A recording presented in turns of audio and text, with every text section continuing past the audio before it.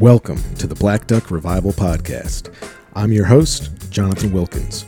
I'm excited to have you join me as I speak with a fascinating collection of folks, all of whom have in common that they've made a way for themselves by finding an intersection between thoughtful consideration and the tactile work of getting their hands dirty. This is an examination of intention, capability, and craft. It's where philosophy meets the blue-collar work ethic and where I find real value.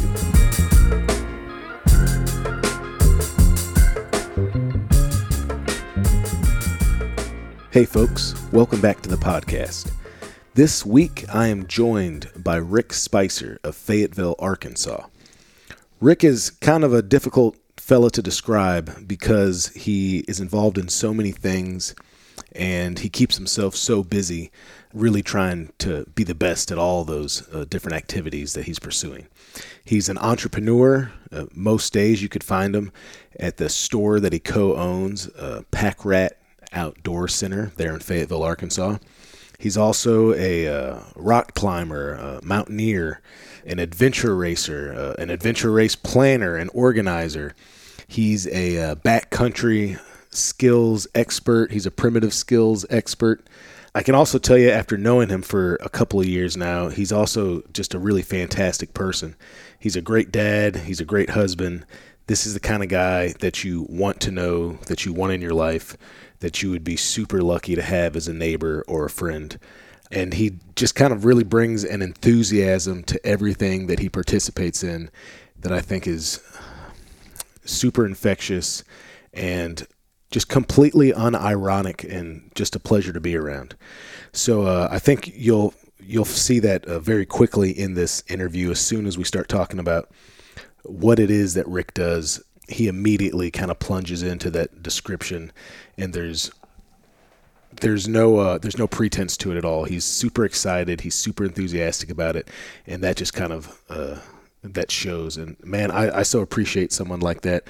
Everyone's trying to be cooler than everybody else, and Rick kind of manages to do that without trying. Anyway, so I hope you guys enjoy this conversation with my friend Rick Spicer.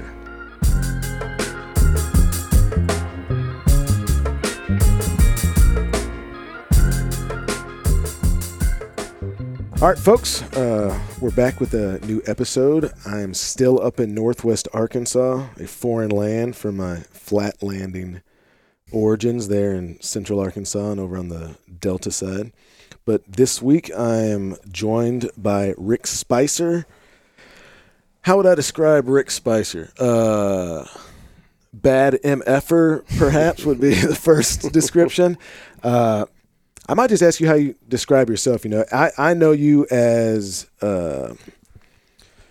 entrepreneur. You're an owner or co-owner of like a very well-known outdoor store here. You're very involved in like kind of some of the more traditional hunting aspects, as far as like archery, flint knapping, and the like. Right. We were just talking about it. You had like a long career in mountaineering, but yeah, how would you describe yourself, Rick? Unfortunately, for better or worse, the phrase "jack of all trades, master of none" definitely comes to mind.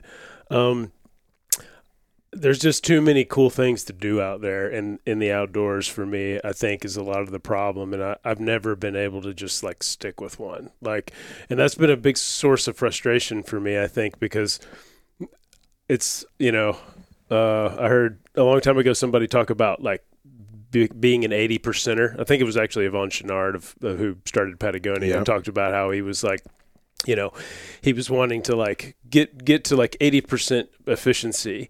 And on one hand, like that's great because like if you're 80% of something, like you can participate well in that thing. But like I'm probably never going to know what it's like to be a 90+% in anything because I can't stay with anything long enough to get there.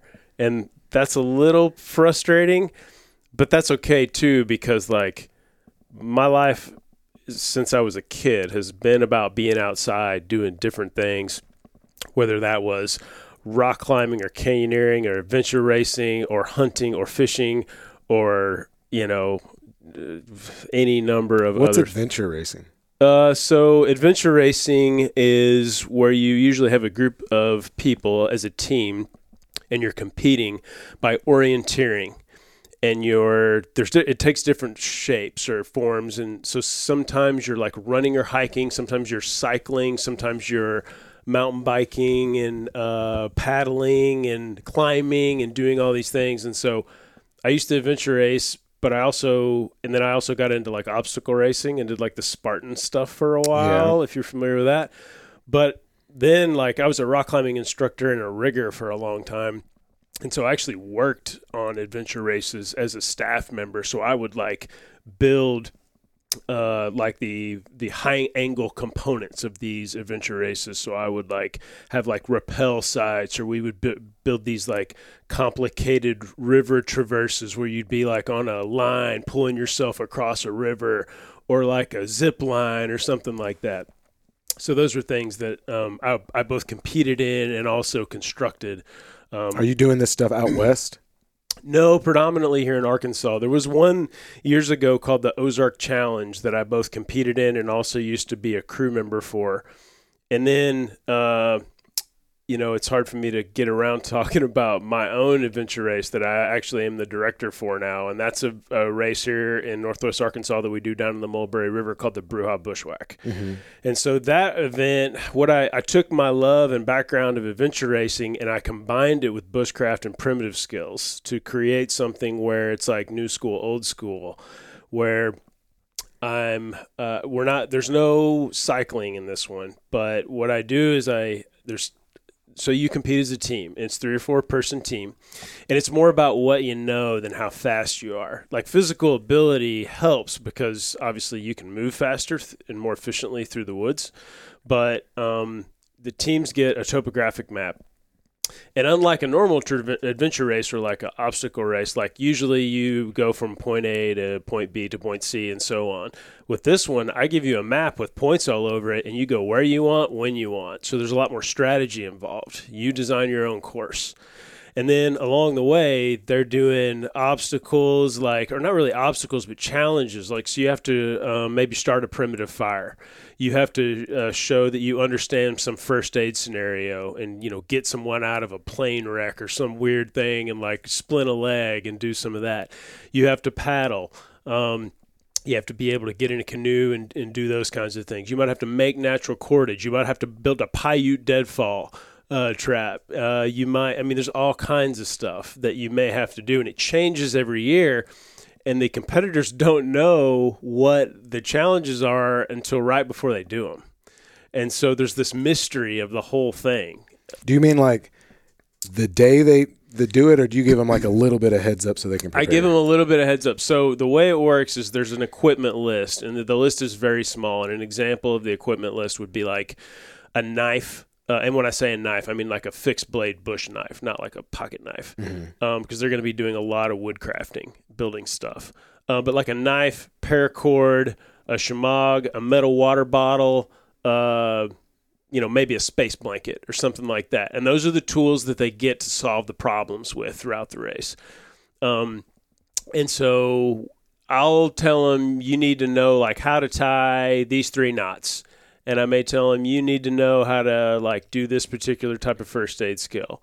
They know every time there's going to be fire involved, but they get more, the harder method they choose, they get more points for it. So if you can use like a flint and steel, you get a certain number of points. But if you can do like a bow drill or a hand drill type fire, you get more points because you have a higher level of skill you've attained. And so it's all point based. So it's not about like you can come in first and that doesn't help you at all. Like it's not who crosses the finish line first. It's who earns the most points throughout the day.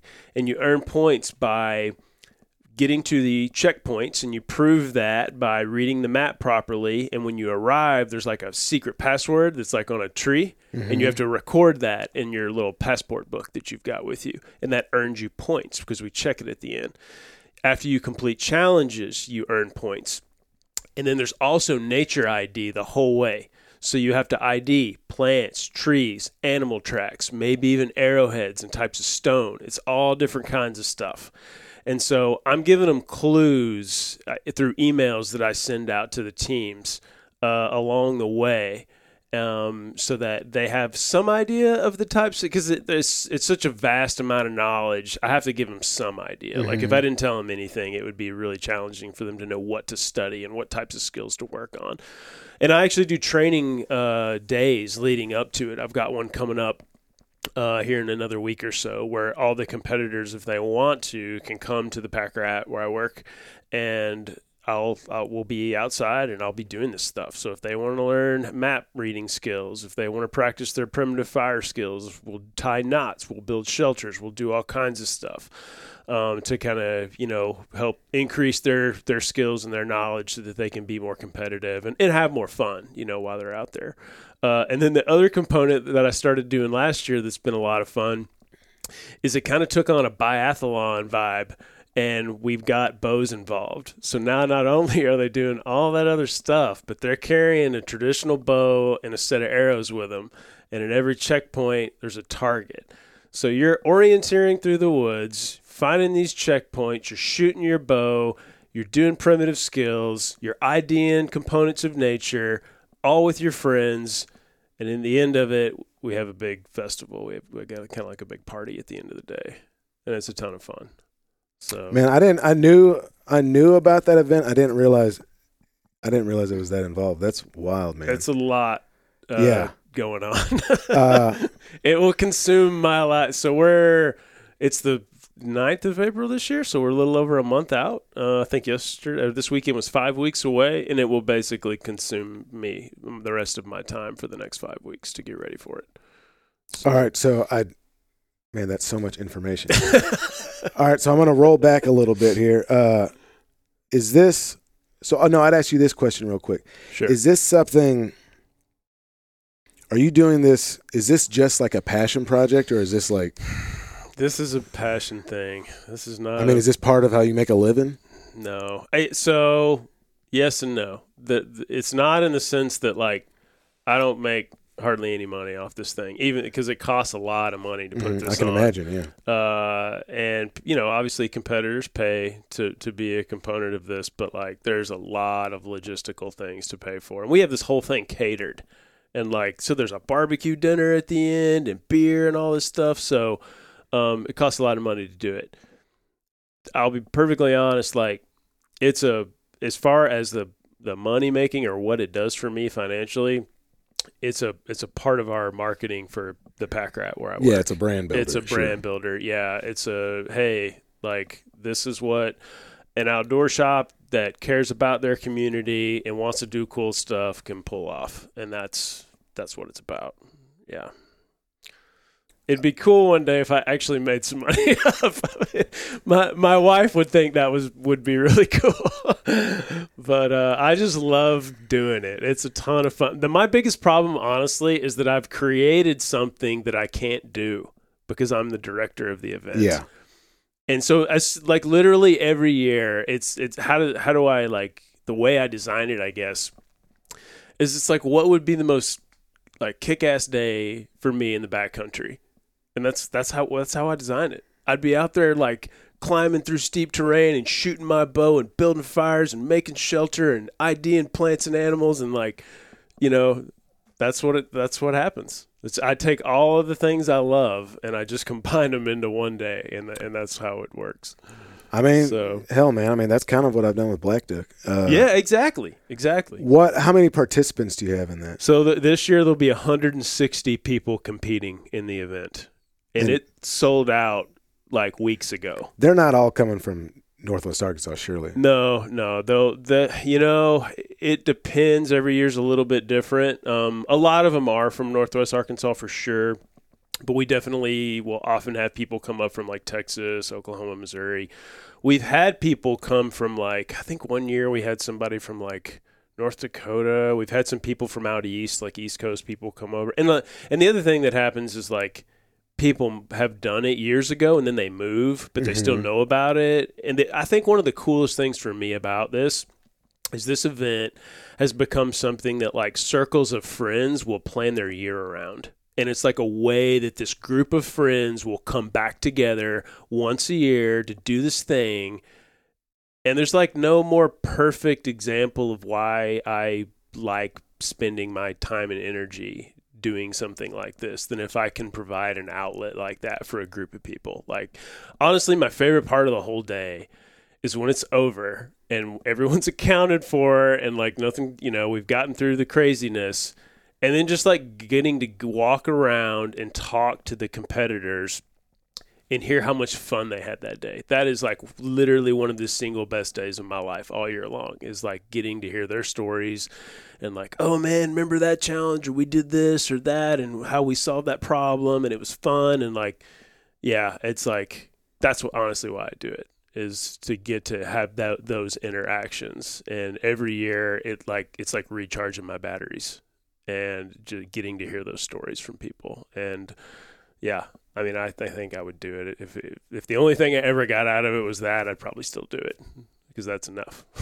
Yeah. It's it sounds like at its core, it's kind of like a community building exercise, right?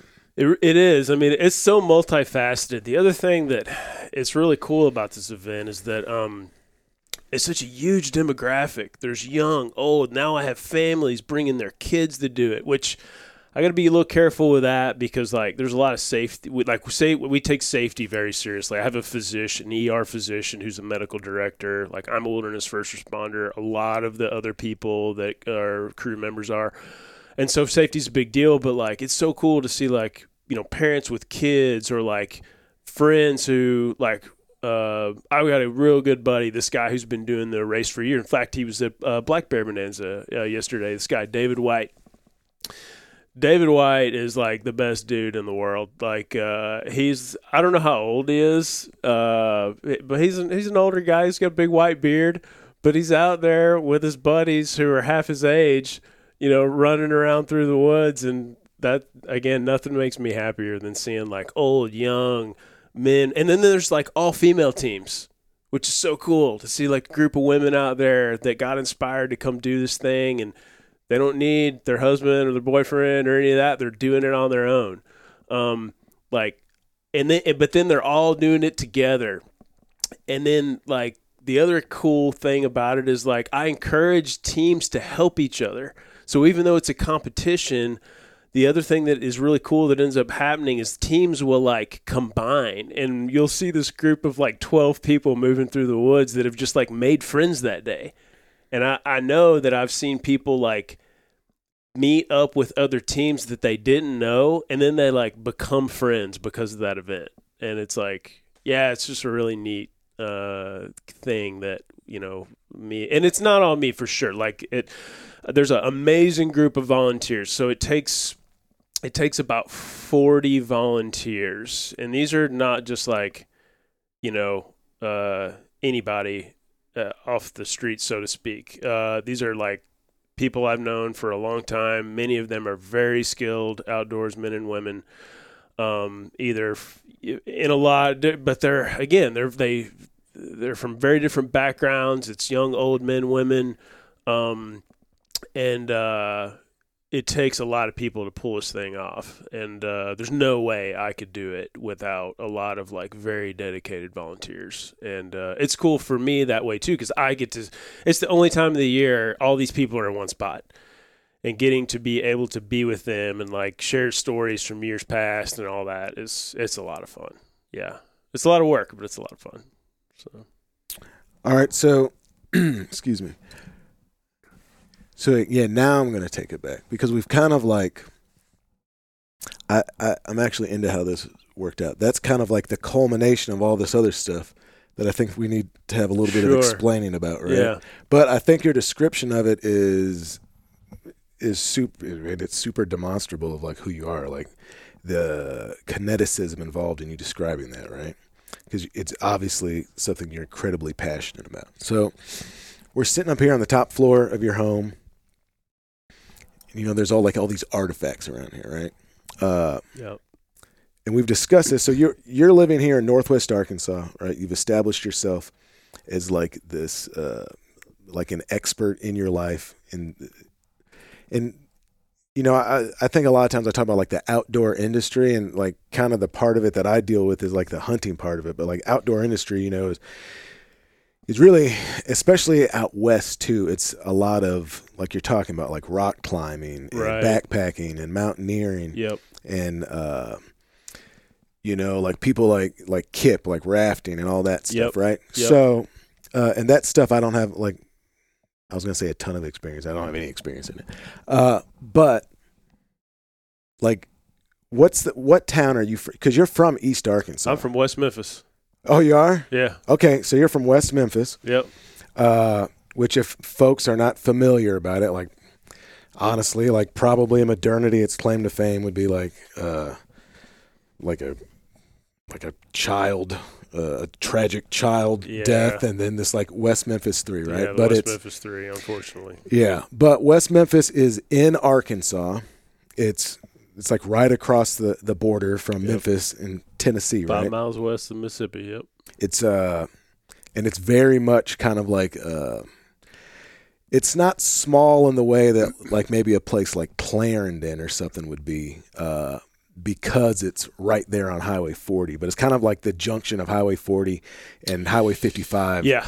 Which is like, those are like the two highways that bifurcate this country. Yep. Like up and down and left and right. They cut it through the middle. Yep. Pretty much. And there's actually like a really long West Memphis, you know, there's a long history of like that place was like on the Chitlin circuit.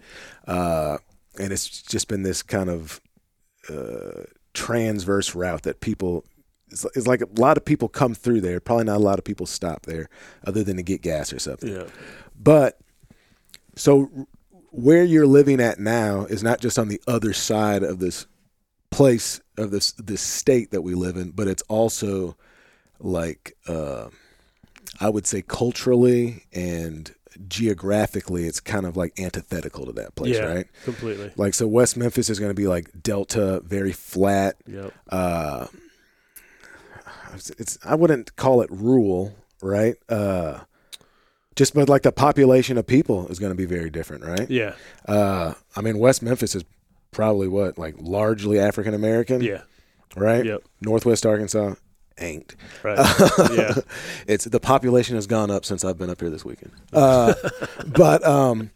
But yeah, you're also dealing with something that's flat. You're dealing with something over here that's mountainous, right? You're probably dealing with like recreational activities.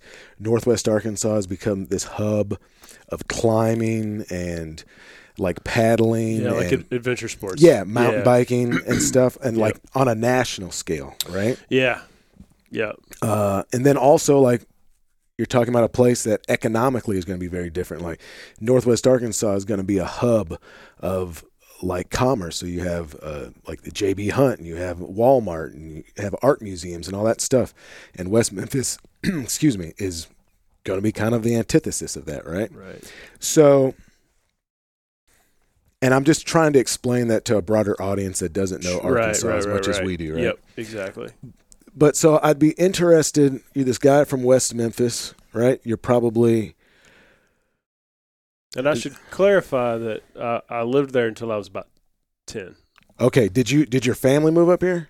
So my parents split up when I was 4. Okay. And so my mother and stepdad moved up here. But my dad and that whole side of my family stayed there well until I was an adult. So I would go back there multiple times a year and did until I was well into my 20s. But you kind of grew up half there and then half up here. But yeah, just to clarify, as a young kid, I was there and then moved up here to Siloam Springs super briefly, only for less than a year. But I went to junior high and high school in Fayetteville. Okay. So all right, so yeah, that's a big piece of the puzzle. Yes. So that's an interesting dichotomy then, man. And then also like as far as hunting, didn't like in the Delta, like you were waterfowling, right? Yes, like hunting and fishing for me as an outdoor activity were first, by far, and that was going to river shoots, dailies. I'm starting to get old enough now where I'm forgetting the names of some of these places, but like Horseshoe Lake, places like that we would go to when I was a kid, and crappie fishing, catfishing, running trot lines, limb lines, all that type of stuff. Yeah. Like that's what my I grew bread up, and butter. Yeah, that's what I grew up doing. And interestingly though, one of my greatest, so we would, I say bluegill now, even though I shouldn't because they're brim, where I grew up, and nobody else in my family, me probably says bluegill. They're brim. But I grew up brim fishing with an automatic fly reel on a Eagle Claw fly rod, and that is like a solidly implanted thing in my family is fly fishing for panfish, specifically brim and shell crackers or red ear. Yeah. And so your East Arkansas showing if you're calling them shell crackers. Yeah. So like it's funny when I was there long enough that like I end up saying things two ways. I do that a lot. I'll call something two things because the old is still important enough to me and I identify enough with it that I can't leave it out. And I think it's enough of my identity that I need to make sure I bring it up, because for people that know the difference, it means something to them, like you.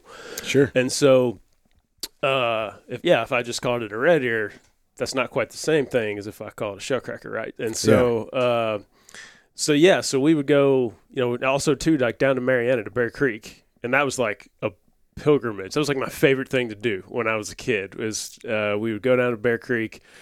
And whether it was with my dad or my grandpa, but we'd have these old Shakespeare automatic fly reels. You'd twist them, you'd wind them up, and they had a lever on top, and you squeeze that thing. And we'd be fishing with crickets and redworms for brim and shell crackers, and that was like heaven on earth to me for most of my childhood. Like that's what I wanted to do. And so did that for a lot of years. And then as I got older, my dad was a big-time hunter, has been my whole life, and he introduced me to firearms and, got me a single-shot 410 and started squirrel hunting, started rabbit hunting. And, I think I was 12 when I shot my first deer and with shotgun. And after that, it was like, that was like what I wanted to do. It was like I became obsessed with deer hunting. And kept deer hunting for a while, but then real quick. So were you like slip hunting or were you stand hunting? Oh, mostly stand hunting. Okay. Yeah, I wanted to be a kind of a still hunter. It was funny because like nobody else did that, and so I would always be like, I'm going to take my gun and I'm going to go slip through the woods and I'm going to shoot a deer. And I tried for years and years and never did until I was actually in high school, and then I actually started being able to do that and did kill some deer that way. But I at the sort of same time I was super into hunting. At this point, I'm living up here and I'm like in junior high, and I had some friends in school who like I can't remember how they got into it, but they started like rappelling and like getting exposed to rock climbing a little bit. And I heard about it and I started asking them questions, and some of them were like in scouting. In fact, some of them went on to become Eagle Scouts and that type of thing. But they had, there's kind of like this off branch of Boy Scouts. It's called Explorers. Yeah. And there's an Explorer post. Okay. So like there's a group of us when I was probably like, I want to say I was like 14 maybe. And a bunch of these guys that I was in junior high with. And so I started going to these Explorer Post meetings. And that's where I got introduced to like some climbing and like backpacking. And all of a sudden I was like, this is awesome. Like I was instantly and as equally obsessed with wanting to learn how to do that as I was with deer hunting. And so I started like, you can ask my wife, but like I'm very like I don't know if obsessive compulsive, that's probably the right word. I don't know. But when I make the decision I'm going to do something, it consumes me. Like it's everything I can think about. And so everything, of course, back then there's no internet. And so I'm looking for books, I'm talking to people, but everything I can read, everyone that will put up with me long enough to answer my questions, I'm talking to them. Every opportunity I could get to talk somebody into taking me out to do things, I would do it. And so, I guess at that point in my life, as a kind of young teenager is where like all of these things started to connect dots for me. But I liked doing them all so much. It was like, there was never one that was like, okay, I'm going to give up this other one now because I like this other thing. I just kept adding things, to the list, and I guess I never stopped. So that kind of explains, and I'm familiar with the Explorers. I was a Boy Scout. I never did the Explorer stuff. But it's probably also worth explaining to people. So like Northwest Arkansas, this is an area that, we're talking about the Ozark Mountain Range. And so for people that are like from further west, or I guess east as well, but mostly west, when you're dealing with like these big, tall mountain ranges, right? Like 8,000, 10,000 feet in Colorado, Utah, whatever. That's different than here. Right. And the reason is because, so the Ozarks, if I get this right, the Ozarks were created through like an eruption, right? Like it's land coming together, right? Well, so the Ozarks, it's the Greater Ozark Plateau, and the Ozarks are actually this massive plateau that 350 million years ago is like a warm, shallow ocean. This area was, and so we have all these different layers of like sandstone and limestone that over time built up, and created this like plateau. Our mountains in the Ozarks are not really mountains. They are an eroded plateau. So we have these deeply cut valleys that are about 1,000 feet in relief.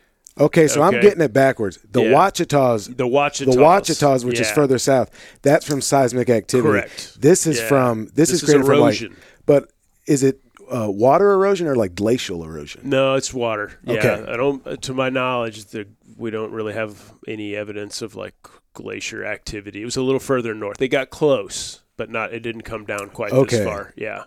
Okay, yeah, but so we're dealing with like, quote unquote mountains, but we're dealing with like 1,000 to 2,000 foot kind of drops. Yeah, right? And so, we'll have relief here from, so in the Ozarks, we don't have anything that's 3,000 feet. It's all going to be sub 3,000 feet above sea level.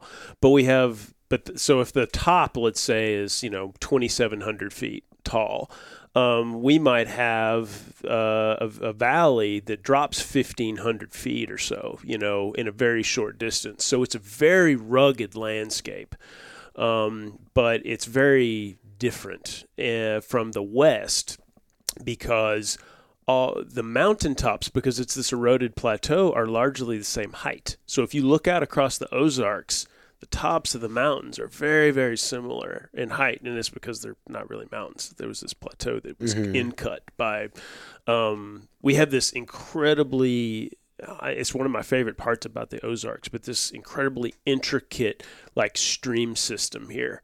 Like all these little tiny fingers of these different like intermittent streams that, become bigger streams and then become rivers, and they weave themselves all through the backcountry of the Ozarks. And some like cool endemic species to like just to those places. We have some amazing wildlife here, and it really is. Our backcountry here is very beautiful, very different. Not unlike Appalachia in a lot of ways. I also spent a little bit of time living in East Tennessee and spent some time over in North Carolina. Those mountains over there, they get up to 5,000-6,000 feet in elevation, so they're a lot bigger, and they have different, plant life and things like that over there. But in a lot of ways, it reminds me it's similar. And culturally, like it was settled by like some of the same people, like this Scotch-Irish people descent, and then like now we're talking about like Northwest Arkansas has this. I mean, probably arguably like the most modern part of Arkansas, right? But 50 years ago, it was pretty. It was like backwoodsy. Well, the thing though is that I mean, now in the past say 10 years or so, we can talk about modern, but like I can take you in 20 minutes in a car. We can get in and we can drive somewhere that is backwoods. Oh yeah, no, I'm aware of it. You know, and I know you are. I just bring that up for the listeners. It's not like we're all that hasn't gone away. It's still very much a backcountry population. Living in Northwest Arkansas, no doubt about it. It's also this, it was like a hamlet like in the 70s for these like back to the landers hippies. Yeah. So it's like this weird kind of conglomeration of, and I don't mean this in a diminishing way, but like when we say backwoods, but kind of, backwoods, kind of Appalachian style, very sequestered, small cabin living community type people. Yep. And then you had these like hippies that were coming down here from other places because land was really cheap. Yep. And so there's like that kind of layer on it. Now all those hippies are like old people, right? But like there's a town called like Eureka Springs, right, which is a good example of that. It was like this old Victorian town in the Ozarks.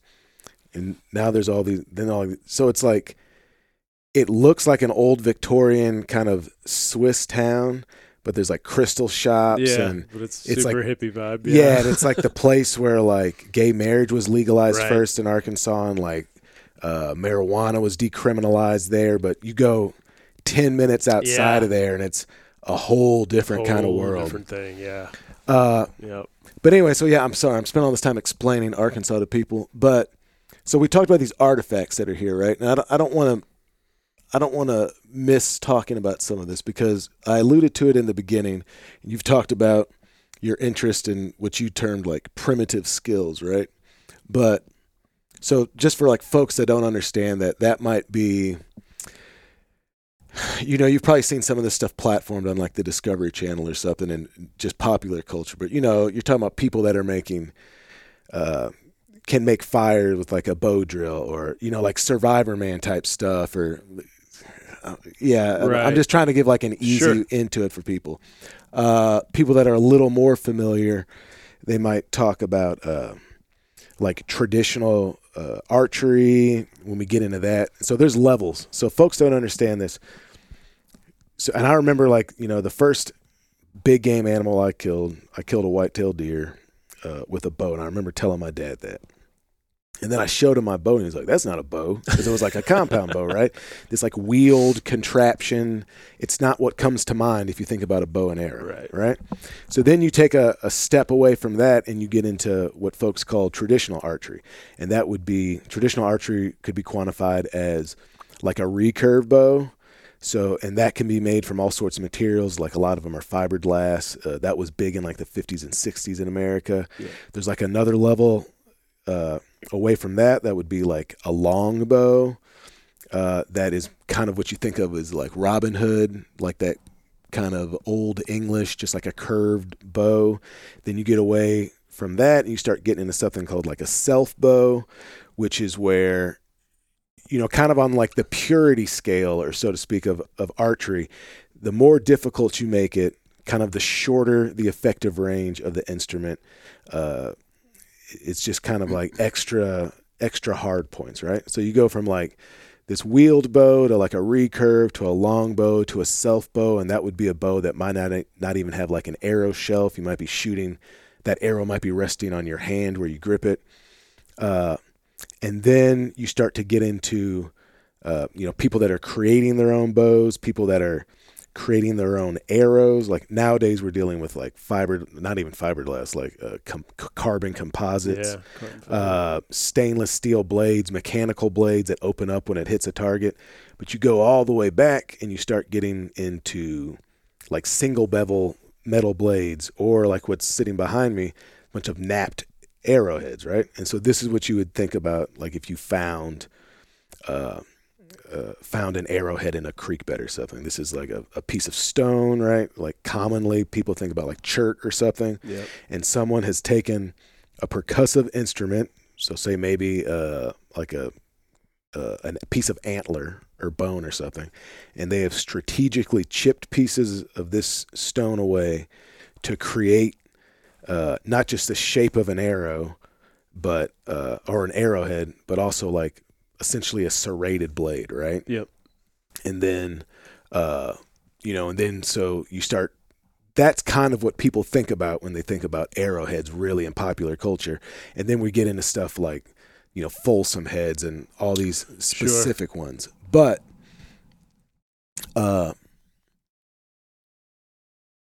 you're passionate about using some of these, what a lot of people would consider antiquated methods, right? Sure. And we talked about this a little bit before we started recording, but there's obviously an appeal to you in the exertion of effort, right? And maybe not making things difficult. Obviously, I don't think making things difficult just for the sake of it, but I don't know. There's probably a component of that. You think so? I think so, yeah. I mean, my whole life, and I still don't know that I can explain it, but like, this is stupid, but like a great example for most of my life is like if I have the choice of riding up an escalator in a building or taking the stairs, I walk up the stairs. Why do you think there's value in making something harder?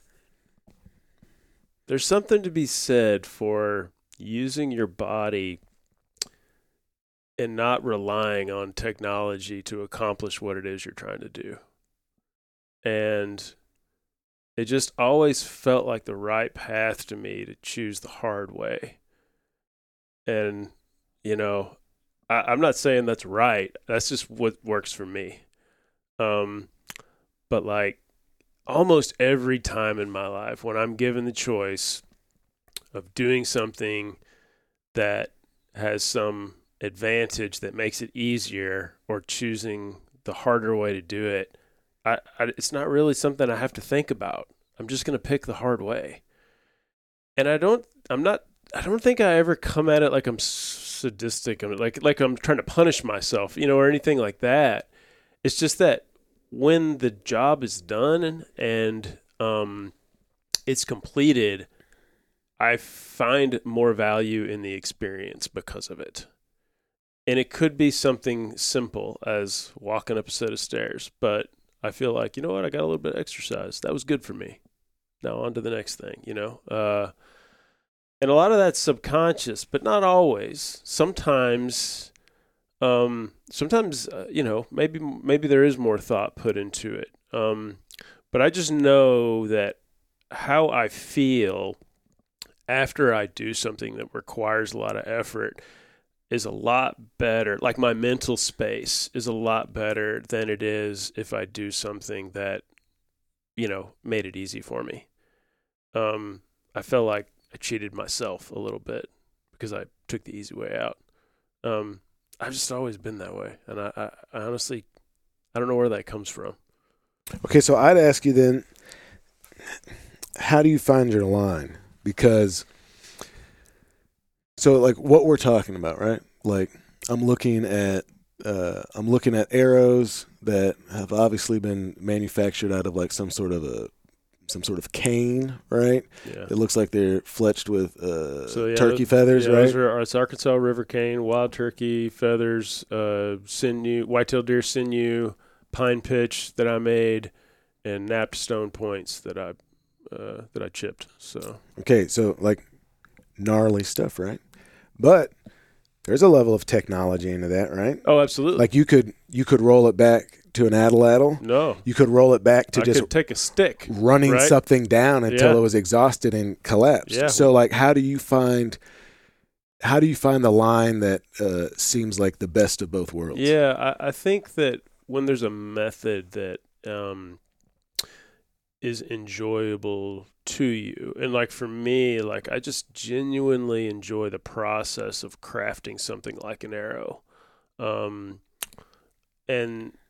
it's a multi-step process that each little part requires a different technique, and then when you're done, like, I don't know what it is about arrows, and maybe I don't know if it's the best example, but like they're just beautiful to me. I think now I would probably make them even if I didn't hunt with them. Like it's a fascinating tool.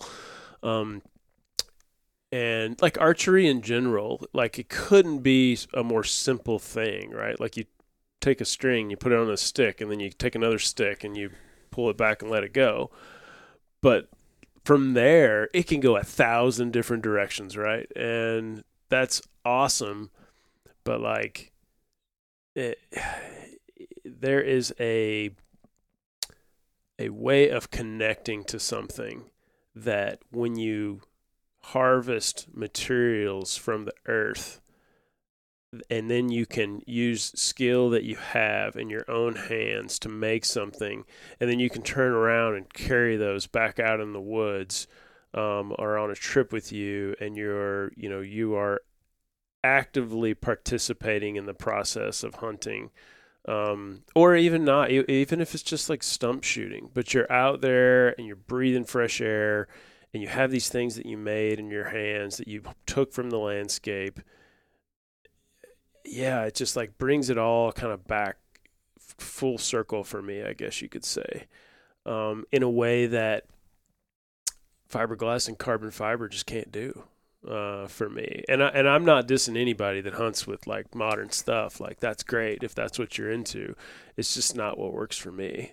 Like another way to think about it is like if somebody told me like, okay, you can go shoot this like monster buck, but the only way to do it is it's a 45-yard shot, and you've got to do it with a crossbow or even a compound bow, or you have this like doe or small buck that you can shoot, with your self bow or whatever. Like, I'm probably going to shoot the small deer. Like, even if I could go shoot, because it's about the process. Like, it's process over product for me. How you get there means everything in my mind. And like, again, I have to be careful sometimes because I can kind of get on a little bit of a soapbox where like I'm talking to hunters that are friends of mine, and they're using compound bows, and they've got... Wait, no, freeze frame for a second. Because, look, I talk about this. We're conditioned to explain away our positions, I think, too much. Right? Sure, yeah. So, like, you're doing this because you think it's a better way than the way other people are doing it. I'm saying that. Rick's not saying that. I'm saying that. I'm interpreting that way. I do things the way I do them because I think that's the right way to do it, right? So like we can assume that you think that people that shoot $2,000 compound bows can still be good people, right? Absolutely right. But no question. There's a part of you that thinks the way that you're doing it isn't just better for you. Do you think, okay, let me ask you this. Yeah. Do you think, because you're talking about process over product, yeah. right? What you're really talking about is craft, right? You're Absolutely. talking about forming things. You're talking about craft. Yeah. So then we enter this realm, something I talk about all the time, artistic expression and everything, right? So do you think that the world would be a better place? Do you think hunting would be a better space if more people were going about it with the intention and methods that you do? I think that, yes. I mean, if I have to just, if you frame it in a yes or no question. I'm trying to get you to say that because I want to give you permission to say that. And I say that if I had to put my finger on, if I had to like call it one thing, I would call it mindfulness. Yeah. Because and again, it goes back to like the making it easy thing, right? It's just like you watch a TV show or whatever, and it shows you how you can go buy this, buy that, and get this gear, and then go out and you can do this, and you can kill this animal, and whether you're doing it for horns or meat, like I still feel like it kind of makes it too easy. And I'm not sitting here like I'll hunt with a rifle. Like I'm not saying this from the standpoint like of like looking down on anybody. I mean, I shot a buck with a shotgun this year, this past season. So like, I fully get like, hunting for sustainability and all that. And I'm the first, guy too, that like doing this stuff is hard. I mean but that's the point. But there's a lot of times where I'm not successful, right? Yeah. But I choose to do it anyway. But I'm also the type of person that like I believe in, to the extent that I can, feeding my family through, hunting and fishing and my outdoor pursuits. And so, yeah, I got no problems like going and picking up a rifle or a shotgun and going out and shooting a deer if I need to do that in order to get that meat, for the freezer. But there is a component of appreciation and connection that I get, and I think a lot of other people could also get if they were to dive a little deeper and put a little more effort into the process of, going out on their hunting experience or fishing or whatever that may be. And like you say, where's the line for that? I don't know. That is specific to the individual, and it is one of the most interesting things about the time that we're living in right now is because we have choices. Like, where did all this technology come from? Well, it came from people that were trying to survive. Like, if they'd had a compound bow, would they have used it? You better believe it. Yeah. Because it was living and dying, right? But through the trial and errors and the hardship and all the things that, indigenous first peoples did in order to develop these primitive technologies, I think that it fostered this connection and appreciation to the natural world that we lack in a lot of ways these days. And I can't get away from that. It's always in the back of my head. And I just feel better about, the act of doing what I'm doing when I approach it that way. Yeah.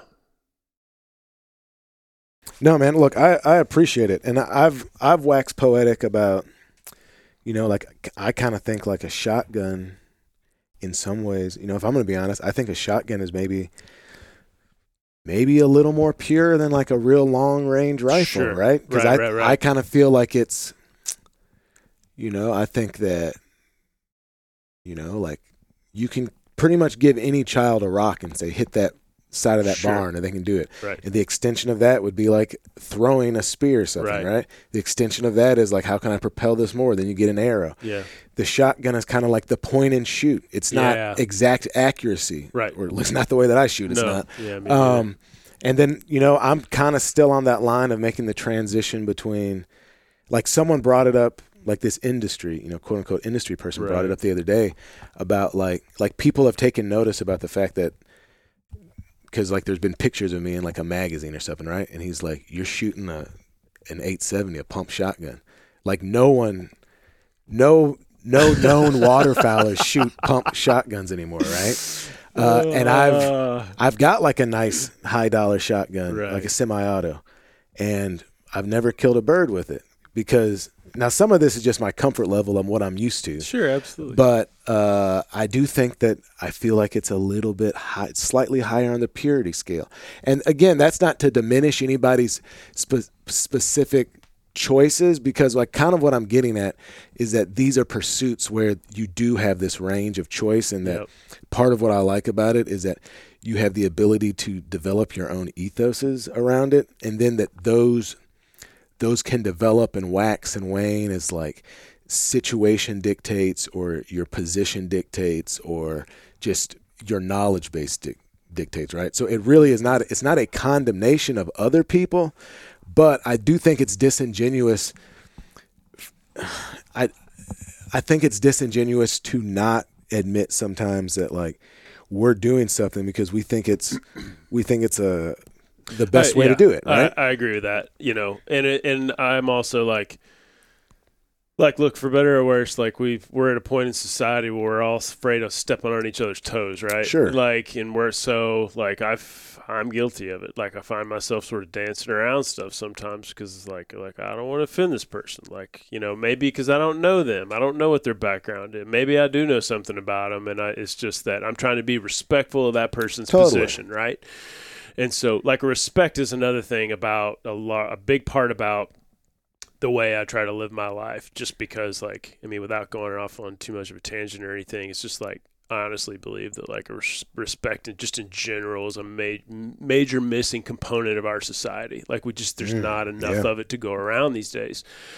And so, but that doesn't mean that you have to apologize for, all of your decisions for the way that you lived your life. You can still respect someone even though you're different, and sometimes you agree to disagree. And I'm definitely guilty sometimes of, like, maybe not leaning in enough to, like, who I really am, because I am, like, I don't want to offend anybody. And it's a tricky thing sometimes, because having respect for people in their positions is an important thing to me. And it's not so much about, like, being a hunter and that whole thing. Like, I'm not making any apologies for being a hunter, like, to anybody. But we have different life experiences, and, like, I am fully aware that, like, what my background is and how I grew up is very different from a lot of other people and what their experiences are. And so you never know, like, what a first impression is going to lead to or where a conversation is going to go. And so, I don't know. I'm one of these people that, like, I don't know. I try to listen a lot more than I talk, just because I feel like, I don't know. I just think in general, like, a lot of people maybe use their mouth before their ears. Sure, probably most people, man. Yeah. I mean, dude, look, what you're talking about is being a decent human being, right? And yeah, I mean, you talk about respect, you talk about decency, the acknowledgement that, and I say this specifically, I'm not talking about alternate facts, but truth, there is a relativism to truth, right? Sure. Through experience. And I do think it's, like, worth remembering that it's not just about, like, looking at the world differently. It's also about, you can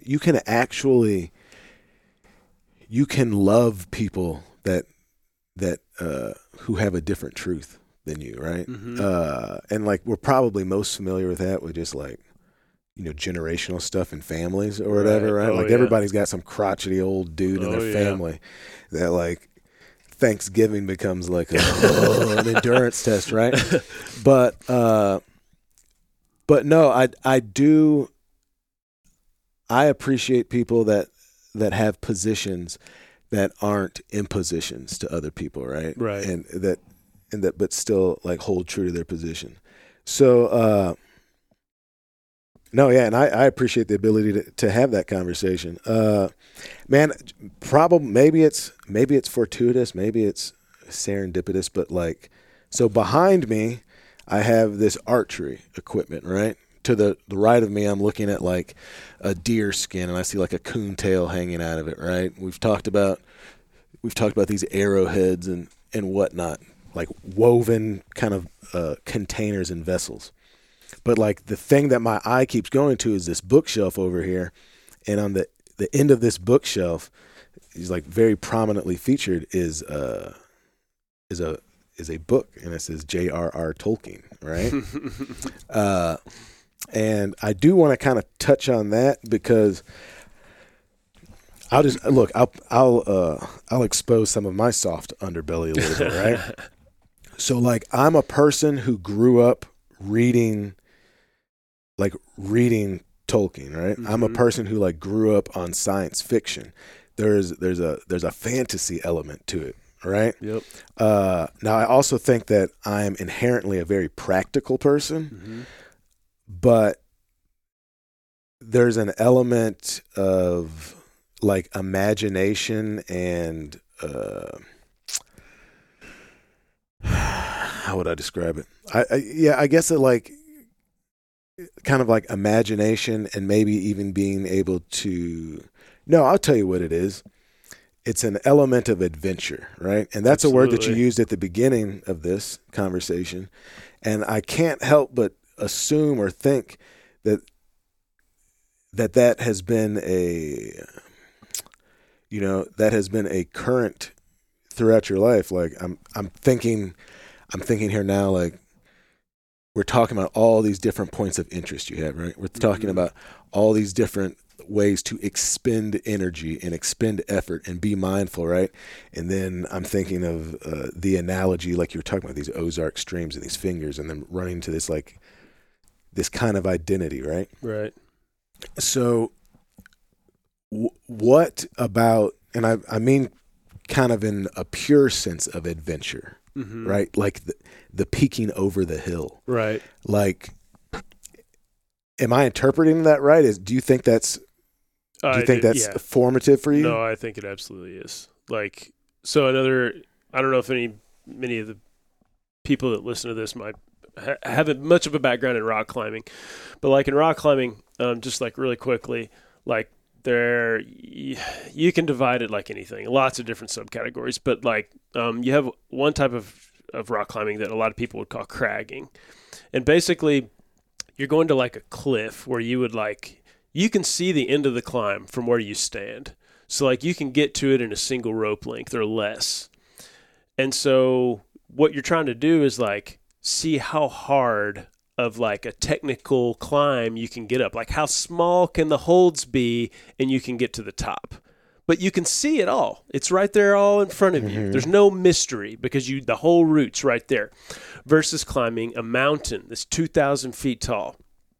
I can see a very short distance, and then after that, it's gone. I don't know what's up there. It's in the clouds. That's what I'm interested in. I'm interested in what's behind the clouds. What's up there around the corner that I can't see. The stuff that's right there in front of me, it's kind of fun to try hard. And it's like cool to like train a bunch and see if you can get good enough to like do this move. But I get bored with that really quickly. I'm a whole lot more interested in what's around the corner up there that I don't know about. Is it actually because you want to know what's up there, or is it like a route to your own self-discovery? Oh, I think it's both. I mean, I'm fascinated by the natural world, and I do want to see what's around the corner. But yeah, it's definitely also for me there's some self-discovery going on there. I mean, it is a physical thing still. Like I like the effort required to, put myself and combining skill and knowledge, learning how to, use the rope system safely, and working with a partner and having this like teamwork component so that, you're sort of looking out, you're each other's lifeline, as you're moving up into the mountains or whatever. And, maybe if you didn't have that person, all of a sudden you'd be in a lot of danger. So there's this like connection you have to that person. And then there's this like physical connection that you have to the mountain itself. And then there's this like metaphor of like the rope connecting you. And then there's like the unknown of like, I don't really, I think I have an idea of what's up there. Cause like maybe you read a little bit about it in a book or something that gave you a brief description, like a couple sentences, but like, other than that, like you don't really know what's going up there, and you hope you're good enough to get it done. But I think it's all of it. Like that's what's so appealing. And that's, I think you can make that same comparison to like building primitive archery gear and going out into the woods. It's like, I don't know what's over that hill. Is there going to be a deer over there? Maybe, maybe not. Can I get close enough to take a shot? Like, odds are not really in my favor, but man, if I can pull it off, it's going to be rad. Like I think that's just how I approach everything. And then, with hunting, there's just like this other layer to it, because after, if you can harvest this animal, now you have the meat that you can consume and you can share with your friends and your family. And if you're a primitive hunter, like I'm harvesting bones and I'm cutting sinew off this animal, and I'm maybe turning the antlers into tools and doing all this stuff, and I'm keeping the hide and,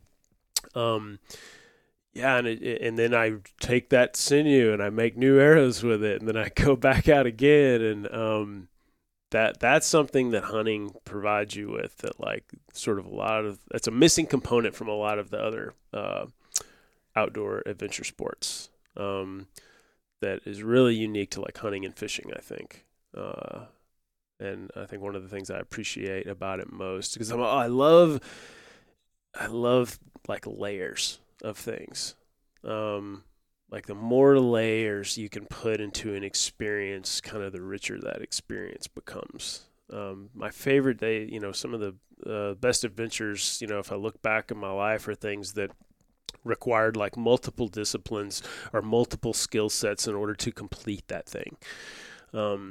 Whether that's climbing a mountain, and that required some knowledge of snow and ice and rock, and then like reading a map because it was hard to get to and it was way back in the backcountry, or that was going on a backcountry elk hunt where you had to, you had to hike in really light, and because you were staying back in there for multiple days, and you're doing it with a longbow, and all of these things, and then there's the pack out after you're done, and if you were by yourself, it would kill you to do it, but you've got two of your buddies with you, and they're going to help you, carry all this meat out, and then the first time you cut a piece of that tenderloin, and you cook that, and you're standing there behind the truck, and you put it in your mouth, and you're like, this is what life's about. Like, this is, I mean, I don't know how else to really put it, but like, this is what living, like in that moment, it's hard to feel like more alive, I think, than like sharing a piece of tenderloin that you hiked 2,000 feet off, down off of a mountain, with a group of friends. Or the other side of it, I mean, I'm a dad too. I've got two small kids, and taking them out onto the Buffalo River, and teaching your kids how to cast a fishing rod, and watching for the first time your son or your daughter like reel in a smallmouth and like take it off the hook all by themselves, and like see that smile on their face. It's those layers. It's like all those layers that sort of come to fruition together to connect these moments that unfortunately most of us don't get nearly enough of these days. And sometimes I feel like I'm like living my life from like one of these moments to the next. And that's not to say there's not a lot of good stuff that happens in between. Because like for a lot of us, I mean, I realize like that's where our lives are lived. But I think that you're selling yourself short if you're not doing everything you can to create those moments when you can get them. And at least that's how I look at it. So I do everything I can to make as many of them as possible. Because there's, we were talking earlier about how like there ain't no guarantees, right? You get in that truck and pull out and somebody sideswipes you, or you're staying in the grocery store or something crazy happens. I mean, you may as well do everything you can to create as many great moments in your life as possible, because it could all be done tomorrow. So I hope not. Yeah, hopefully. Yeah, not. I hope not, because I got a lot of plans. I think a lot of us do. Man, let's actually.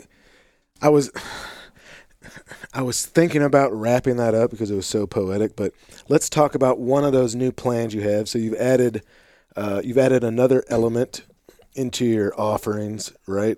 Which let's just talk about briefly, which is this. I'm sitting here next to a sewing machine and some constructed vessels of a different nature. So why don't you tell me about that? Yeah, so a couple of years ago, I was working with a buddy of mine to create this back quiver. I've never been a guy that liked to have my arrows on the bow when I'm hunting. I just, for whatever reason, I like the bow to be clean. It just feels better. It's lighter in my hand. It's more maneuverable. And so then you're like, okay, well, how am I going to carry my arrows? All right, hold up. We got to freeze frame for a second. We need to explain this. So a quiver, and if you're not aware, is just like something that holds arrows. Like if you're a kid, it might be like an old Quaker Oats container with like your arrows in it, right? And then compound bows, trad bows, self bows. People have ways to like clip that onto the bow so that you can simultaneously carry arrows with you and then like pull one off, put it on the string, and then shoot it. And right. Rick is saying that he finds that to be cumbersome, and so he's looking at a quiver that like kind of Robin Hood style, more or less. Yeah, back quiver. Yeah, wear it on your back with like a strap or something. Right? Yep. And so you've got, quivers that can go on the bow, some that go on the hip, some that go in the back. And I've used a ton of them over the years, but I started working with a friend of mine to produce these back quivers because there was really, oddly enough, the way it started was I wanted a back quiver that had a water bottle pocket on it. And I looked for one and I couldn't find one. And so I start, being like, well, can I make one of these things, And I started trying to piece something together, and it just was like not what I wanted. And so I reached out to a buddy, and for a little while he was making these things, but there's a lot of effort and time that goes into producing these. And so we sold a few, but eventually he was like, man, I don't have time. I gotta do my own thing. And I was like, hey, I get it. And I reached out to quite a few brands trying to find somebody that would work with me to build these. And so, but that was COVID was going on. It was crazy, and just no one was really willing to, talk about this type of project or anything like that. And so I was like, you know what? If I want this thing to exist, then if it's going to be up to me to do it. So I was like, well, hell with it. I'm going to buy a sewing machine.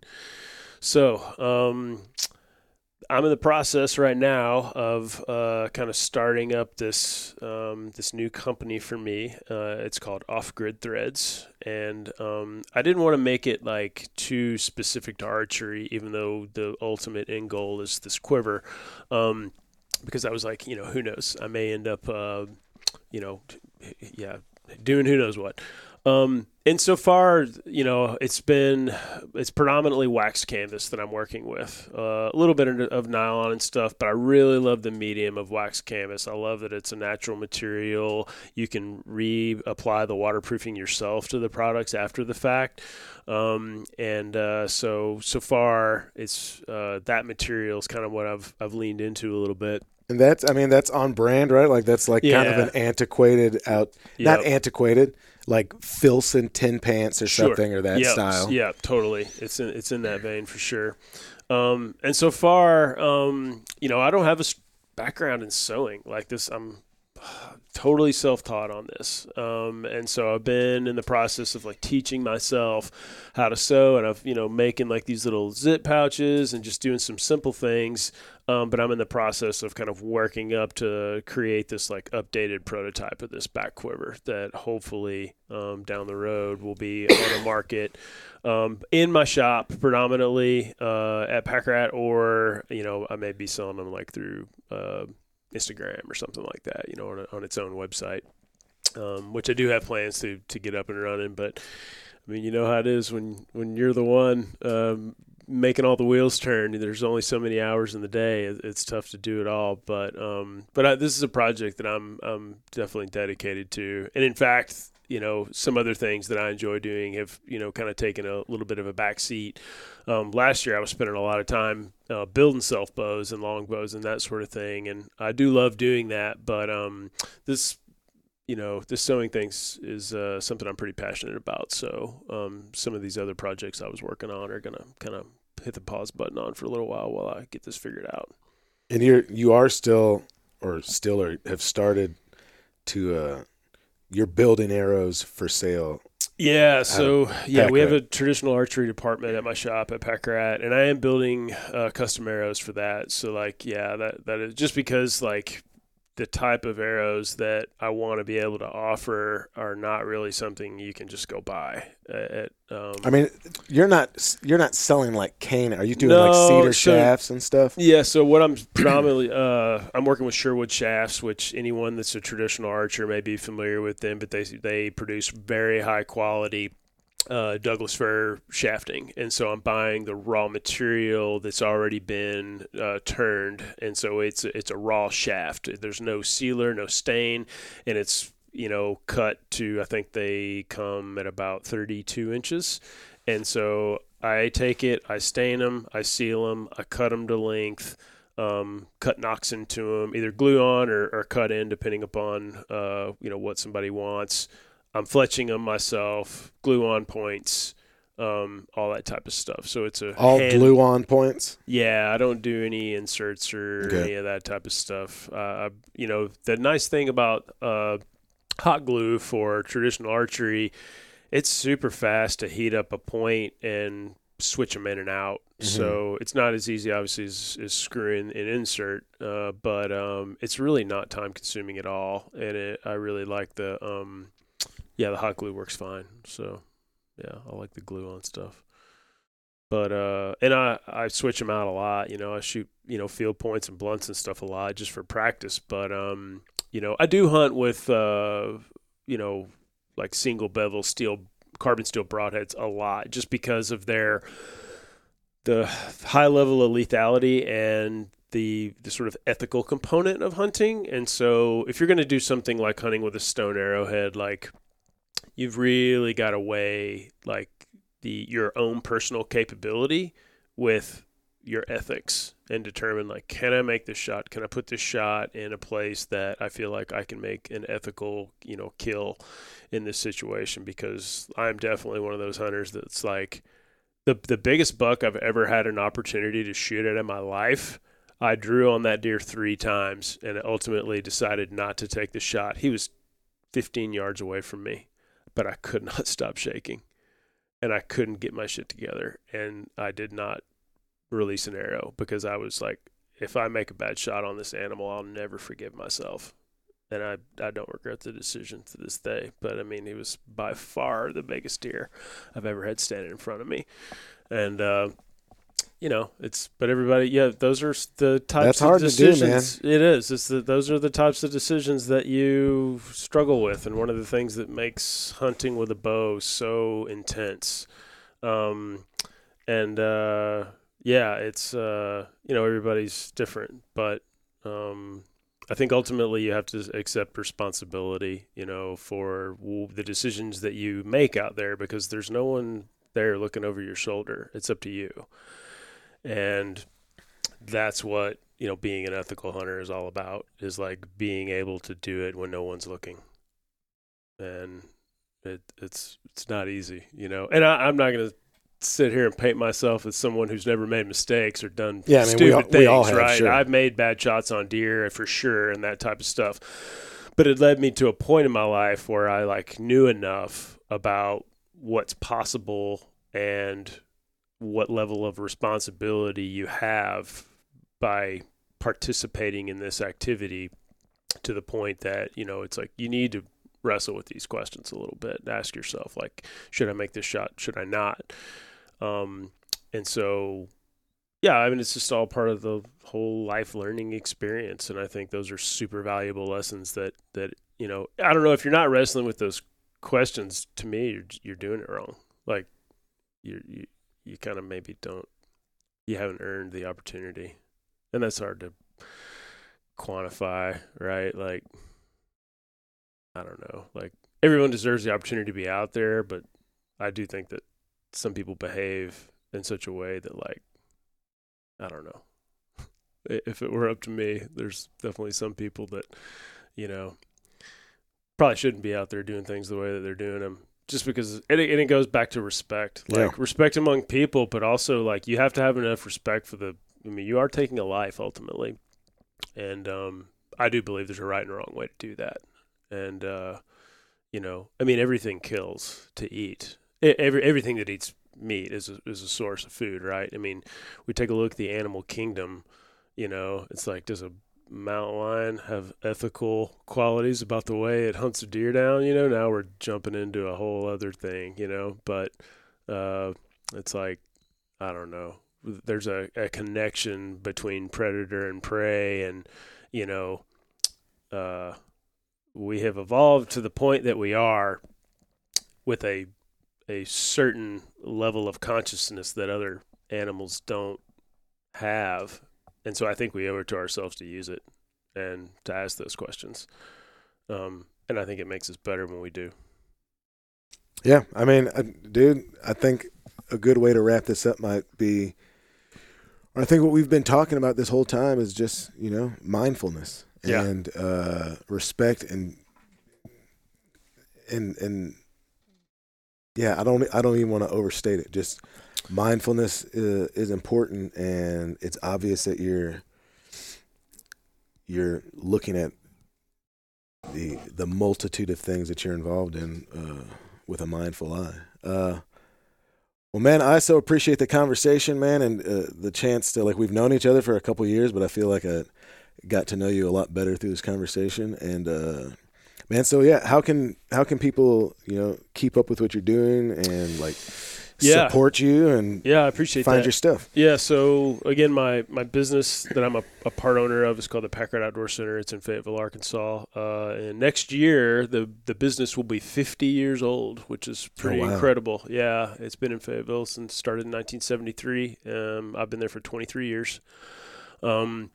And so that's like my bread and butter. It's my day-to-day job. But also on Instagram, you can find me at Packrat Bushcraft. That is a lot about the education that I do. So I teach a lot of like everything from primitive skill classes, primitive fire, to archery and land navigation, map and compass work, wide variety of those types of skills. So you can find out or see kind of what I'm up to there. And then also now on Instagram, Off Grid Threads. That's a brand new page that I just put up, so I don't have many posts there yet. But hopefully there'll be more coming soon on that one. So yeah, those are the main. And then how we started the whole thing off with the Brujah Bushwhack. If you Google brujahbushwhack.com, that will actually kind of redirect you back to Packrat. But there's a component of the Packrat website that's all about the Brujah, and it'll tell you kind of what's going on with it. And it's two-sided. We talked primarily about the adventure race component, but there's a whole other side that's an outdoor festival. And so I bring modern gear companies and stuff like that together with a bunch of my friends that are like very experienced primitive skills people. So like I'll have friends that are bowyers, flint nappers, various types of earth skill instructors, and they'll be there teaching stuff and doing demos and that kind of thing. So it's not just about the component of the adventure race. There's also this festival going on, and of course I'm on the Arkansas BHA board with Jonathan, and Arkansas BHA will also be there. And so if you're familiar with us, you'll get to meet some of those guys there, and a lot of other local businesses that we invite to come out to it. So if you're in the area, if that sounds at all in any way like something that you'd be interested in, I think April 9th is when that'll be going on. Check it out. All right, man. Well, hey, Rick, thanks so much. Thank you, man. I really enjoyed it. Yeah. Hey, folks. Thank you so much for listening to this episode of the Black Duck Revival podcast. As always, it's produced by me, Jonathan Wilkins, and Brian Sachs. Like I've said before, catfish excursions are open, and we're booking those trips now. If you want to come and explore the backwaters and the bayous, just some of my favorite stuff here in the Arkansas Delta, give me a shout. You can find more information on those trips by going to the website. That's just blackduckrevival.com. Go to the experiences tab and you'll have all the kind of pertinent information. You can reach out to me and we can arrange a date. Those are like 2.5 day long trips for 1 to 2 people. It costs the same to bring 2 people as it does to bring 1, so it's always more fun to bring a friend. As far as waterfowl dates, I am still working on that. I'm really trying to cinch up my access and make sure that I'm offering the experiences this winter that I want to. So I know I said I'd have them, I'd have all those dates released in March, but it's probably going to take just a little bit longer. But never fear, those dates are coming. If you want to keep up with me and what I'm up to, before we know it, we'll be here at the end of April, which means that I'll be heading out on my turkey tour, heading out west, kind of going to California, up to Oregon, and then ending up at BHA Rendezvous. And if you want to follow that or any of the other stuff I'm up to, easiest way to do that is on Instagram, and that's just Black Duck Revival. And as always, if you guys enjoy this podcast, please help me spread the word. Tell a friend, tell an enemy, tell anybody about it. If you can make a post on social media, that's huge. And as always, following, subscribing, leaving a 5-star review, a written review, all of that stuff helps tremendously. So again, thank you so much for listening. We'll see you next time.